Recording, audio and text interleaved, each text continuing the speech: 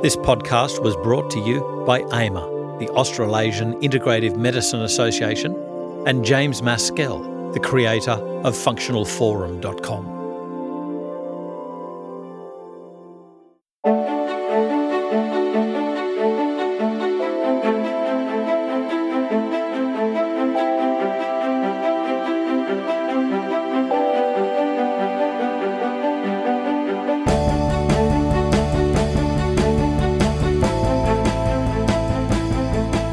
This is FX Medicine. I'm Andrew Whitfield Cook. Joining us all the way from the USA is James Maskell.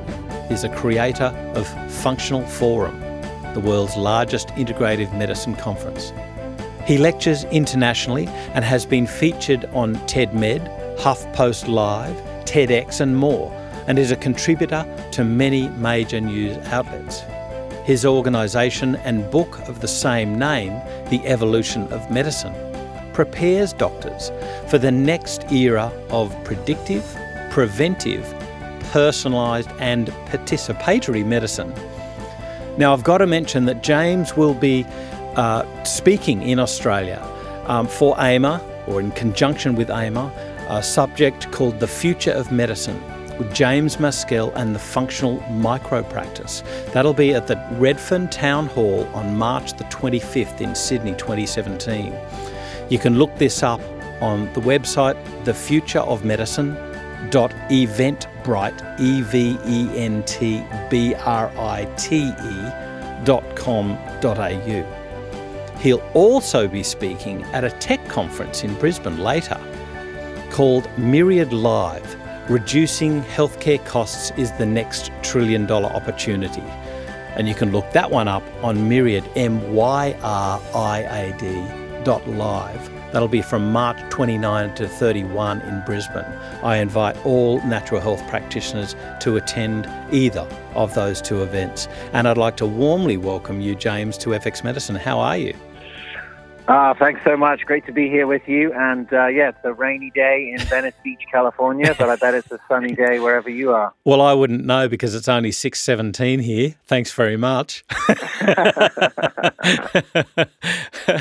I think it's going to be a nice sunny day in Sydney, though. So, now, James, you've been described as the most influential non-physician promoter in the industry. So let's start with this. Why the passion? Because from my perspective, both in America, I mean, that's really on its knees, but even in Australia, Medicare system, it's broken. It doesn't work. It's not, the way that we're aging with our chronic diseases, it just can't keep pace. So tell us about your background and how you came to be in this world of functional medicine. Absolutely, yeah. So look, the passion developed over time. I think I was the weird kid at school that did natural medicine. Like, I didn't really have any choice in it. I had a chiropractor growing up and a homeopath. I think I might have been the only kid in school who knew what a chiropractor was. I was the only kid whose parents had to be called if they were going to administer antibiotics, because my parents were somehow up on antibiotic resistance in 1980. Wow. And so, that was like the beginning of my, world. Just sort of, that was the healthcare that I received. I ended up sort of having a rebellious phase where I thought I needed to be an investment banker, and my degree was in health economics, or economics with a health vantage point. And that's really when I started to see that there was a huge problem that was looming. And America was sort of like this embarrassing case example of a country that was putting more and more money, ever more money into their medical system and getting, not even better results. Actually, the results were starting to drop off, and it was an interesting case study. And about 6 months into being an investment banker, I got a job straight out of university. My only stop between school and university was coming to Australia for the 2003 Rugby World Cup. And I started in 2004. Within basically 6 months, I realized I was sort of playing for the wrong team. I wanted to be an entrepreneur. I was good at a few different things. I didn't want to just be a numbers guy. And my cousin convinced me to come and work for him in America. So I moved out there. My first job was actually working in a clinic, and it was an amazing starting point to my career, because to this day, it's still the best run clinic that I've ever seen. The spa industry was about 10 years ahead of the integrated medicine industry in working out some of the core processes of running a practice. Everything from how to deal with independent contractors to retail to, systems for answering the phone and rebooking and all that stuff. So I got a great training there. And then I became a sales rep, and I was selling essentially to this practitioner community. I was a supplement sales rep. So I went from trading floor to supplement sales rep on commission, which is not a classic, journey, a professional journey. But I knew I wanted to be an entrepreneur, and I just had a feeling that something that I had learned, from my childhood could have an impact on health and this, particularly this cost issue. So, that was the beginning of it. I was a sales rep for a number of years. I started a practice management company because very soon I realized that, physician or clinician entrepreneurship was a bit of a shaky bet. All these doctors and practitioners starting to do integrated medicine, because of a moral obligation that they feel to deliver this type of care, but were typically hamstrung by the fact that in order to do it, they would have to be in private practice. And that came with all of the headaches of actually being in business, marketing, organizing, all the stuff that, that the healers are not predisposed to. And so we started a practice management company. My wife started a company making websites for doctors. And so we started to get really involved in the non-clinical aspects of building a practice. And that sort of all continued on. And then in 2014, we started the Functional Forum. And it was really born out of an idea that, I wanted to bring the community of practitioners together. I had been to a meetup for practitioners in Los Angeles, and I saw how well attended it was, how valuable it was to everyone. And there had never been anything like that in New York. And so we started to put that together. And then, the content was essentially a show. And the reason why we came up with this concept is what I saw. We called it the Functional Forum because, of the functional medicine operating system. It's got a lot of momentum here. But what we really did with the forum was really to take content that had previously been behind a paywall. Like the only way that you could ever learn about functional medicine was to go to a conference, pay the cost, fly out to the hotel, sit in the hotel, and listen to the content live. Maybe you could buy the recordings, but that was it. There was no free video content online. Wow. And so that's how the forum really took off, because we got all the best speakers in functional medicine. We got a lot of new young doctors. We tried to feature doctors who were examples of, doctors who had made the switch to integrative and functional medicine. And, that's how it started. And now we've had an episode every month for the last 3 years. And I think we're 37 episodes in right now. And it's been an amazing run. You know what I think's interesting is whenever I speak to integrative GPs, most of them were not integrative when they started. Most of them were just normal GPs. Like I am a registered nurse. I actually did not believe in any natural medicine, thought it was all hocus pocus. And I was rather vehement about that. I actually had to apologise to a friend whose mother was a naturopath because I used to rib her when I'd come home from holidays when I was in my registered nursing training.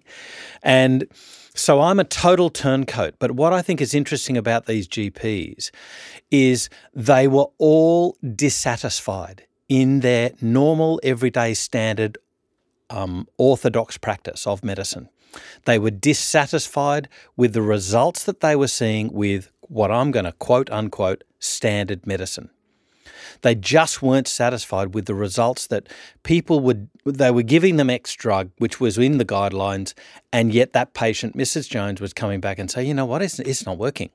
I still feel rotten. And so there's this group that are searchers. And what I find is interesting is GPs that have embraced, because of frustrations, they've embraced integrative medicine, they get satisfaction now. And that's one of the big drivers in their lives, is the satisfaction that they get of seeing somebody saying, thank you so much for that different approach. And it's not just throwing out the old, it's saying, well, what can that give me? And what doesn't it do? And then how can I augment that with other things that are safe and sort of fill in the holes of what I call orthodox medicine doesn't do? But you describe that this can have its own inherent problems about profitability going down. Is that right? Well, look, that's the thing. I mean, what typically happens is this.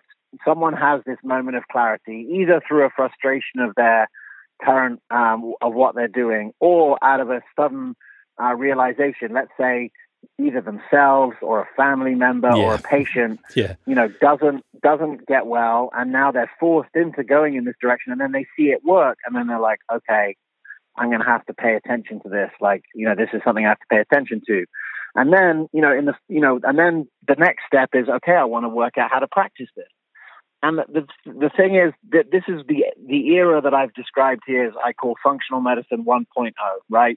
Where the only doctors that were doing it or practitioners that were doing it were ones that had found it, that they had this moral obligation to practice it, and then just tried to work it out, right? They would start their practice. They realized they need to spend a little bit more time. They realized maybe they need to have some supplements in the office. And they just trying to work it out. But very quickly, what you see is that if you're going to spend exponentially more time with patients, it's going to be tricky to be able to deliver that kind of care in the same environment as you were delivering your previous type of care. And so that's been one of the problems that we've seen, is that, when you move from a type of medicine that's ultimately driven by the doctor, right, where the doctor is in control, they're the ones who have the bag of tricks, and they're the ones that can, be the hero in the story, that's easy to do more efficiently, because you can come in, you can listen for about 2 minutes until you hear what's wrong, and you can give a drug and you can move on to the next person. Mm-hmm. If you really want to do root cause resolution medicine, if you really want to have the patient be participatory and actually take action to solve their problem, you need a new, different type of system. Yeah. And so the era that I think we're moving into right now is what I'm calling functional medicine 2.0, which is where there are enough examples of successful practices that we can see how to run this kind of business and create efficiency in it, so that doctors can run an efficient practice. They don't have to have all the headaches of, making less money or having a system that's not really organized. And technology is arriving just at the same time to be able to facilitate that transformation. And that's what we're interested in. How can we make it exponentially easier for any doctor to switch to a functional medicine practice and be truly successful in building a practice? And there's a combination of different things happening at the same time, a convergence of factors that are making that possible. And that's what we're documenting in my book and in the movement in general. Fantastic. Now, the book, The Evolution of Medicine, before I ask you about that, I just want to give a shout out to 3 people that they've inspired me, because I think what you're talking about is not just financial success, but a true ethical satisfaction success in building a practice which actually helps people. So I want to give a shout out to these Australian practitioners who have inspired me. Keone Moore, Tammy Guest, Helen Patteran, hi homie. I want to give a shout out to those 3 incredible women who actually do these sort of tutoring of businesses, helping other practitioners to grow their practices ethically and honourably for the health of the patients, and being financial along the way. And so I'm going to ask you about your book, The Evolution of Medicine. What's this all about? Yeah, look, and I those 3 providers that you're talking about, anyone that's helping the sort of next era of providers make it easy for them to be successful. I mean, that's what functional medicine 2.0 is all about. It's like the first round of people have worked it out. They've taken, they've just gone in, tried things, see what's worked, and getting there. So, in the evolution of medicine, the purpose of the book and the reason why I wrote the book is, we've had 36 episodes. I've done over 100 podcasts. I've interviewed all the top people in functional medicine and people outside of functional medicine who are sort of relevant to the conversation. And I guess what I wanted to do was just to create an asset that I could give to any doctor who's not if I give it to a functional medicine doctor, that they would get a lot of value from it in learning how to build this kind of practice model that we're talking about. But more than that, the real goal of the book was to create an asset that I could give to a regular GP and say, here, read this, and that I would maximize the chance that after reading it, they would want to say, okay, I want to build that kind of practice. Fantastic. And so that's the evolution of medicine. It's a hero's journey. So it's a hero's journey for doctors. The first part of it is essentially, feeling, getting the moral obligation to practice this type of medicine. And then the second half is really about the final test, which is how do I build a successful practice? And it's been a great hit. I just looked to sort of organize all of the stories that we'd had into something that could convince doctors that they needed to practice this new operating system of medicine, because like exactly what you said, we are in a moment in history where no one really knows how to deal with this epidemic of chronic lifestyle-driven disease. The name, The Evolution of Medicine, is really all about how medicine is adapting to its new environment. And its new environment is non-communicable disease. Medicine was created in an era of communicable disease. That's right. And so all the systems that we have, the fact that we react to a symptom occurs and then the system kicks in is just one example, or the doctor's the center of the process. All of those things came about basically, reacting to infections, where the doctor has the tools and, you need something to happen for you to react to. Now we have this, what we've described here in the evolution of medicine is medicine adapting to its new environment. And I believe that the shortest path to a medical system that is capable of dealing with non-communicable disease is the functional medicine micropractice. And essentially in that book, we sort of talk about why that is, why it's necessary, why we need this type of medicine in this era, and then how any doctor can build a successful practice, delivering this type of care in the lowest overhead possible environment, and creating structures that make it available to not just the very rich, but to every American, every Australian, and every person walking the planet. And I've got to say, I love this synergy that AIM has picked up on with you. So, you've got the book that the skeptic, let's say the skeptical but interested GP might say, okay, I need to pick up this evolution of medicine book. But then they need to be trained in that. And that's one of the things that the Australasian Integrative Medicine Association does, AIMA.net.au. So get in contact with them if you're a GP who wishes to embark on a new journey of satisfaction in your functional medicine and to learn about functional medicine. There's also ACNEM as well. So you mention in your book that you feel that functional medicine, as opposed to integrative medicine, would be the operating system of the future of medicine. What's the difference from functional as opposed to integrative? Well, look, the reason why, in my book, I go through this, very piece by piece.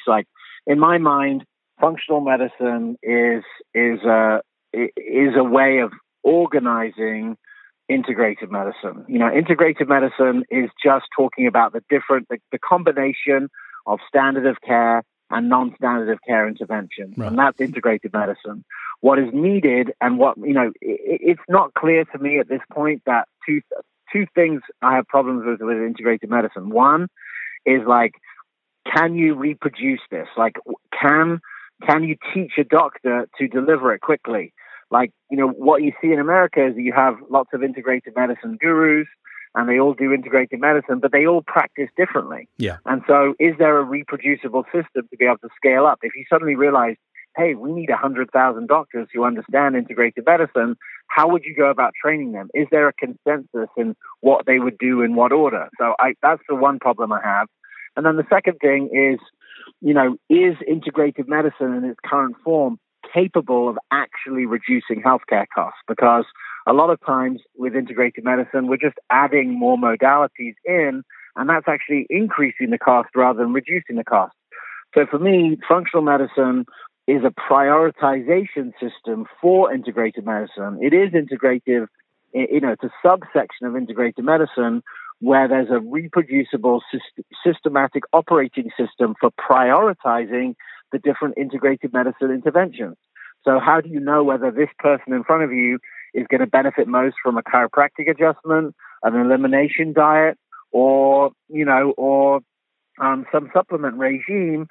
There's a system that you go through with each patient that is completely reproducible, that every doctor can learn how to do very quickly, and that can say, okay, look, this person, structural integrity is a problem. It seems like, they may be able to get the biggest improvement in function for the least cost by prioritizing chiropractic care. That is what I think is necessary. There's a system that's needed to be able to deliver it. Now, functional medicine has, I think, the best parts of integrative medicine, and that it is integrative. It has the best parts of holistic medicine because it is holistic.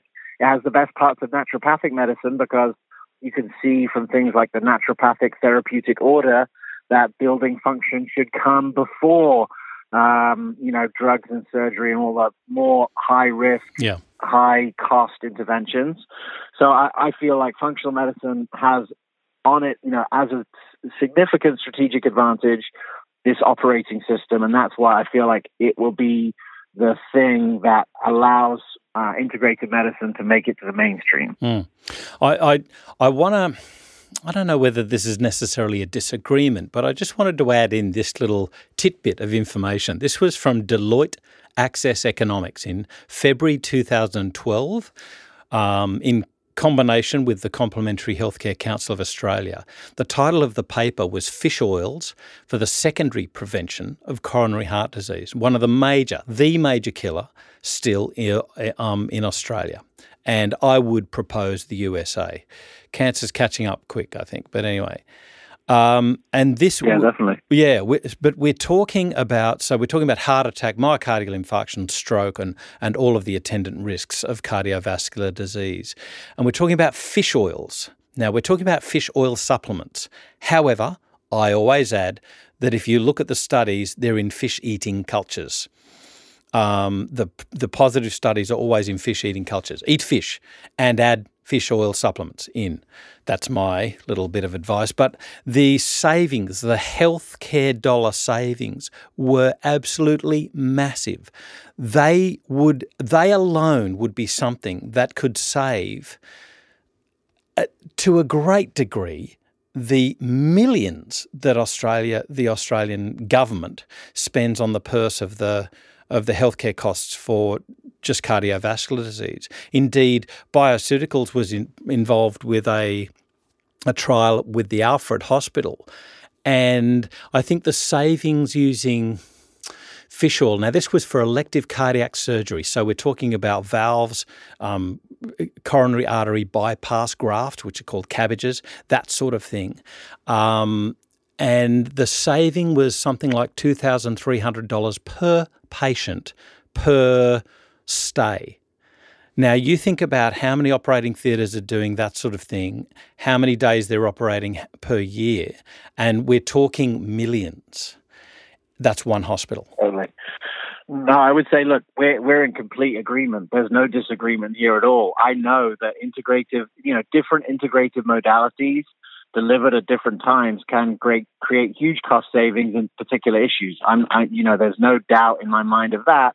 What I would say is that how do you know whether to give fish oil? How do you know whether fish oil is going to be a beneficial thing? Right. Yep. And you need some sort of system to know, like, is it really good when the heart attack is caused by plaque? Is it when it's caused by inflammation? And so having some sort of deciding factor.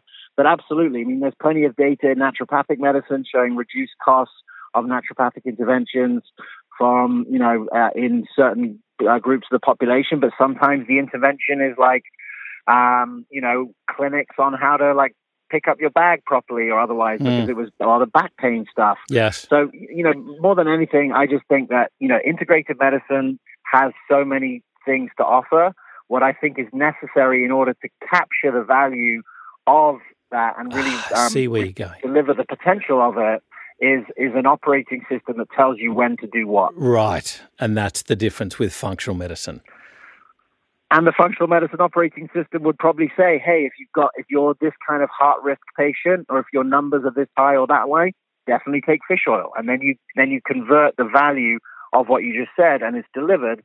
But it may be that, if under different sets of circumstances, that you might be able to get an even more cost saving from, something that like CoQ10 in that same in a different patient population. Mm-hmm. So that's why I don't disagree at all, and I completely agree that integrative medicine can deliver that. I see functional medicine as a subset of integrative medicine where there's a prioritization system attached to it.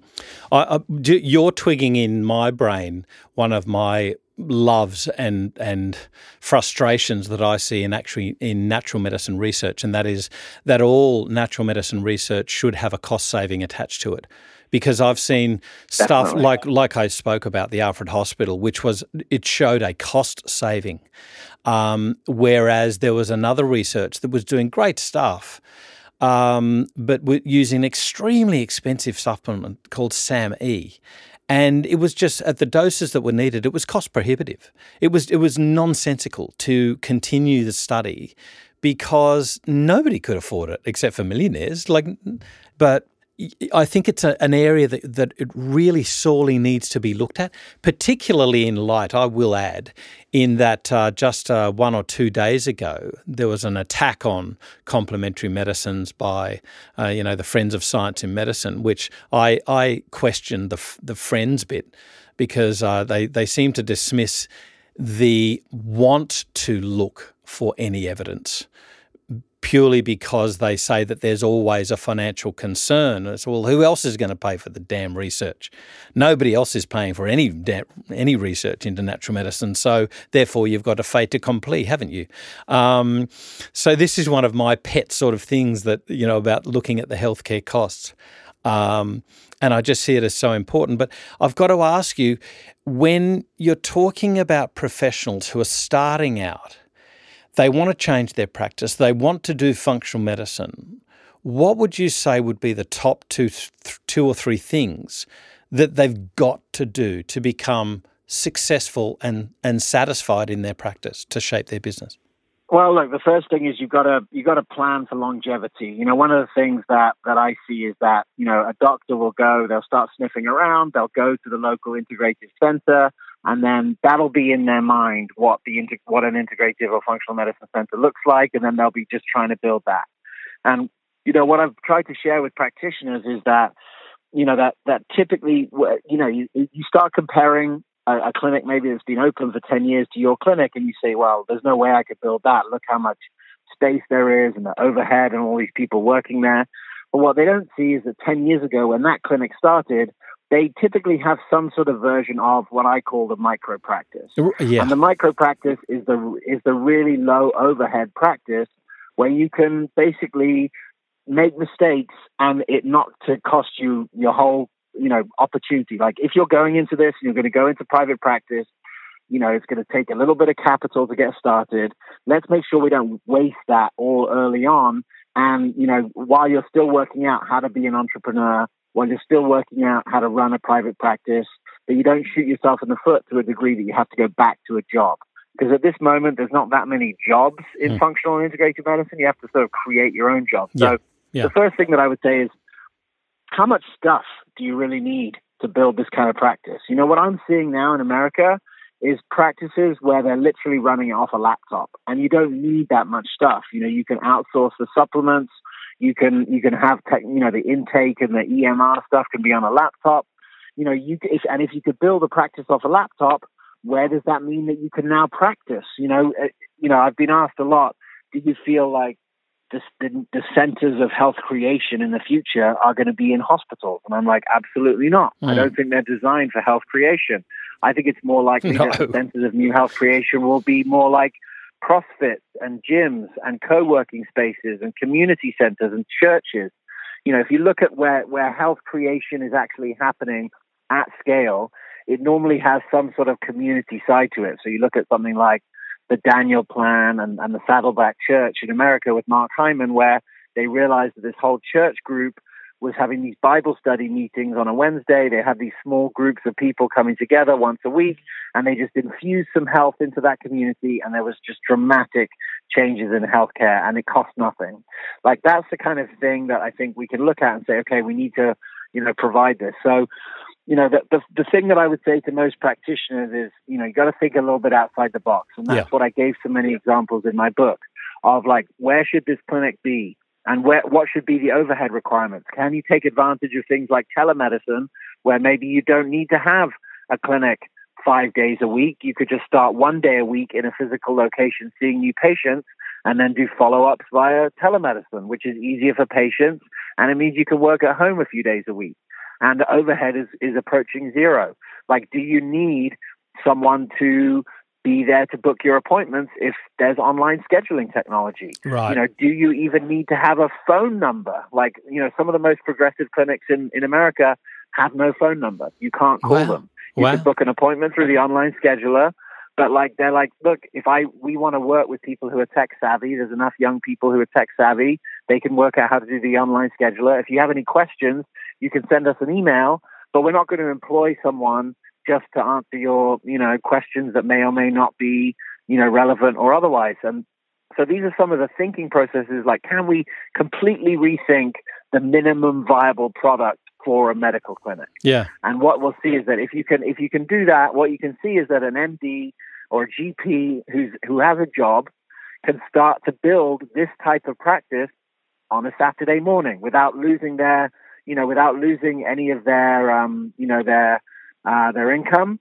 And now they start to see, okay, well, they've got a few patients, and those patients start getting better. They get a few referrals, and then they're like, now let me see if I can renegotiate my contract with, my current job. And now they're only working 3 days a week in their current job, and now they can do their practice the other 2 days, and they start to titrate to this new practice as it grows. What I see and what I would really not recommend is just going from being an employed physician to being an entrepreneur physician and jumping in with like 2 feet and getting a massive space and thinking you're going to have a big wellness center and having all of these employees or independent contractors, because it's hard enough to learn the new medical operating system. Yes. Never mind learning how to do marketing, learning how to deal with independent contractors and employees. These are all lessons that you're going to have to learn. Let's just learn one lesson at a time. Yeah. I remember my first forays into functional medicine. It was, you want to treat the gut? It was like, you what? So there's big leaps in paradigms that you've got to do if you're an orthodox practitioner. If you're going to be adopting the functional approach, that's for sure. What you're speaking about just smacks of a lady. Her name's Jessica Donovan. I think she's in Adelaide now. But I think her motivation was because she wanted to travel around Australia with her family, and she wanted to develop a system that she could use to basically keep in touch with her patients. It really smacks of this sort of a freedom to be mobile, a freedom to practice how you want. But I get your point about that migration, that slow migration, particularly if you're an orthodox physician. Does what you're talking about using your time most efficiently? Yeah. Does what you're talking about though mainly apply to GPs, to medical doctors, or can you embrace this with naturopathic physicians as well? Totally. No, absolutely. It's all across the professions. Here's the thing. Okay, let's take one example. If you're a naturopath, if you're a nutritionist, if you're an MD, if you're a GP, whatever, one of the parts of functional medicine or integrated medicine that you have to get your head around is that if you want patients to participate in their care, you're going to have to do patient education, right? So you're going to have to do some sort of patient education, and the better the education that you give, probably the better the patient experience and the better outcome. So now you're sitting there going, okay, well, how am I going to deliver this patient education? Now, up until a few years ago, the dominant way was you'd book a time and you'd have your appointment, and you'd have a long appointment because you had to explain all this stuff during the appointment. So you have your hourly rate, and then the patient is basically paying you to deliver information in an appointment that, one, they're only going to remember 5 to 10% of, two, that they're paying for your time to do that, and three, if they didn't really remember, there's no way that they can go back and get that information. So we teach in our Practice Accelerator and in our trainings, like, hey, there are much better ways to do this that use, email automation or use groups or use health coaches or other providers that can help to deliver this kind of education so that you can spend the time that you spend with patients doing the work that only you can do, and that that everything else is sort of farmed out to a combination of technology and other providers. And so, that's the way that we're thinking about it, is like, how much of this could be automated? And if we can automate more and more of the critical processes of running a practice, then, we can create real efficiency, and we can make it easier and easier for people to build a successful practice. And essentially, this is the thing. Every time there's a successful transition of a GP into integrated medicine, the ripple effect of that successful transition has a massive impact on patients and their health, but also on other doctors who see, wow, this guy's got it made. He works 3 days from home. Yeah. He's happy. He loves his interactions with patients. He's getting to the root cause of his diseases, of the disease he's seeing. Like, that is an example that we need many more of. And so what we're trying to do is just to, essentially look out into the industry, see who's doing this best, and cross-report it to everyone else, so that we can speed up adoption of these, efficiencies. Yeah. I have to ask a devil's advocate question, and Sure. I'm not sure about how applicable this is to the American medical system, but in Australia, there's real ethical issues with the first consult being a face-to-face consultation where you examine the patient, you see, speak, engage with the patient, and you do physical examinations as appropriate. I would say that's appropriate for any naturopathic consultation as well. How do you see this fitting into that sort of business model? Absolutely. As I just said, like some of the most progressive clinics, they have their in-practice, a visit for the first appointment, and maybe other appointments if they need it. But then, then they keep up to date. They do follow-ups via telemedicine and via digital strategy. So, look, a big part of that first appointment is looking at someone face-to-face. There are, cues that you get, from being in person.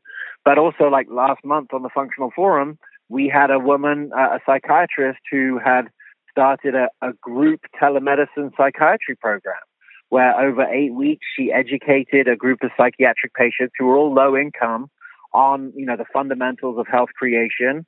There was some peer-to-peer support over the telemedicine platform and group support, and it was very cheap to deliver.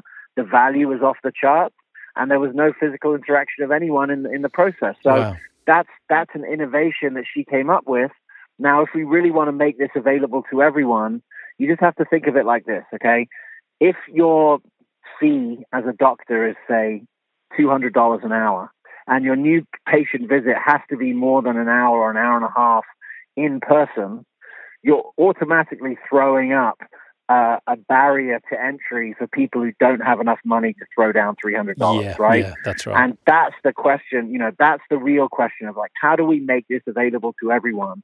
And so things like groups, things like provider teams, things like, groups, provider teams, and technology are the three things that are going to allow structures to be created where everyone has access to this type of care. They may not have access to, a full doctor's appointment in the way that it's being done now, but, this is the evolution of medicine. This is medicine adapting to its environment, and one of the parts of the environment that it's adapting to is that the payers are running out of money. Yeah. There's not enough money to pay for all of these heart stents. That's right. That's exactly right. Forever, and expensive biological drugs for, like, Humira for autoimmune Crohn's, disease. Yeah. So it's like what you said before about cost. The biggest thing that we have going for us in functional and integrated medicine right now is that our ability to get people off medication, because expensive medication is one of the biggest drivers of healthcare costs. And so if you can take a patient and you can get them off a drug like Humira that costs $50,000 a year, just think about the value that you're adding there. And then just add, then think about type 2 diabetes, and then think about heart disease and whatever, go back to your fish oils. the reason why we're going to take over is because of the value that is offered. And that value-based care equation is the most important equation. And that value-based care equation is the outcome divided by the cost. Yeah. And so we need to find ways to generate much better outcomes at much lower cost. And I think that all the things that we've talked about today are right in that zone. I'll just put a little footnote in there for any healthcare system to any listeners out there, certainly in Australia, definitely around the world. And that is that if you think that drug, like I'm going to take Humira, because I know the actual cost in Australia, I've looked it up. So for somebody who needs that drug, who has Crohn's disease, it costs around that $30 for 3 vials. That is not the cost to the Australian healthcare system.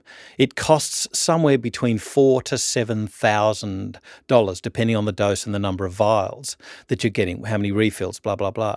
So if you think that it costs $20, $30 for your blood pressure, heart medication, diabetes medication, there are certain ones that are cheap, but there are many, certainly the newer, certainly as you mentioned before, the immunological type drugs, the biologics, then these are extremely expensive drugs, sometimes in the tens of thousands of dollars to our healthcare system. Now, how do you get taxed on that? That's your tax dollar. So from your wage, you lose that, and part of that goes to pay for those drugs that other person gets for their Crohn's disease. And how, if we could support a system of medicine that saved or reduced the need for those expensive drugs, that's where we save. You save in your tax dollar. It's really interesting how people think, oh, no, my drugs are cheap. They only cost me $2.50. Yeah. Yeah, it's ultimately, like, I think the adoption of functional medicine will ultimately be like highest where people feel the pain the most of those drugs. So like in America right now, one of the most exciting sort of markets for functional medicine is the self-funded employer, right? An employer who's paying their own health insurance for their patients or for their employees, because the CEO of that company is literally writing the check for the 10 people on Humira every month, and the whole check, not the reduced check. And so, are they willing to spend a little bit of money to get those 10 people in a group and have them work with a functional medicine provider to try and get them off? Hell yeah, they are, because otherwise they're going to be spending $500,000. And there's no plan with Humira that you're only going to take it for a few months and then come off. No, the plan is that you're on it for life. Yeah. And by the way, when you start turning off the immune system for an extended period of time, it's going to lead to all kinds of other issues that are going to need other drugs. Yeah. So that's where you get this cost spiraling. And in every other world, when it comes to technology, Moore's law kicks in and you get reduction in cost, but not in healthcare. It's the opposite direction. And so that's what we're trying to instigate, is what are the structures that can help to reduce cost and improve outcomes. And I think that functional medicine is perfectly placed for that, but we're going to have to get smart about how we deliver it so that it can actually fulfill that potential. So if you're a GP and you're sick and tired of fulfilling prescription upon prescription for, the next drug is to mask a side effect of the previous drug. I remember a lady once, I used to deliver her scripts to her when I worked in pharmacy, and in Australia you get on the free list once you've had 52 prescriptions. She was on the free list by March. 26 prescriptions. Wow. Yeah, we got her into hospital, and this beautiful physician, Dr. Quinn, I will always remember this man, a physician, got her into hospital, and 4 days later this lady was out on 4 drugs. And, it totally, that's a healthcare cost saving. So for any doctor that is sick and tired of the symptom covering type polypharmacy machine that is happening, I would urge you to attend the James Maskell and the Functional Medicine Micropractice at the Redfern Town Hall, March 25th in Sydney. That's thefutureofmedicine.eventbrite.com.au. Certainly look at the Australasian Integrative Medicine Association, AIMA.net.au, and you could attend the Reducing Healthcare Costs is the Next $1 Trillion Opportunity, www.AIMA.net.au. MYRIAD, myriad.live. That's March 29 to 31 in Brisbane. I cannot thank you enough. This is really eye-opening stuff, James.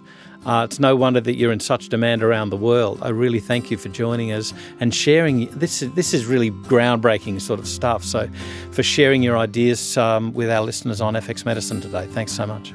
No problem. Yeah, look, the first thing that I ever said on the Functional Forum is we need to start acting like we're winning and not acting like we're losing. There's definitely an inferiority complex in this space. Yes. And so I would just say to all practitioners, like, this is the future of medicine, and you just happen to have found out about it before anyone else. And because everyone else made fun of it for that long, they're the ones, they could have had the opportunity to learn about it, but dismissed it. Let's take advantage of that by keeping the heart of medicine that, the practitioners that provide it do and deliver it. And there's an opportunity to do that right now with this physician-owned functional micropractice model where the physicians who get it first have an opportunity to build an asset for themselves, for their community, for their family, that can transform the health of their community. Brilliantly said. This is FX Medicine, and I'm Andrew Whitfield Cook. This podcast was brought to you by the Australasian Integrative Medicine Association, AIMA. If you're loving our FX Medicine podcasts, please don't forget to share us with your colleagues, family, and friends.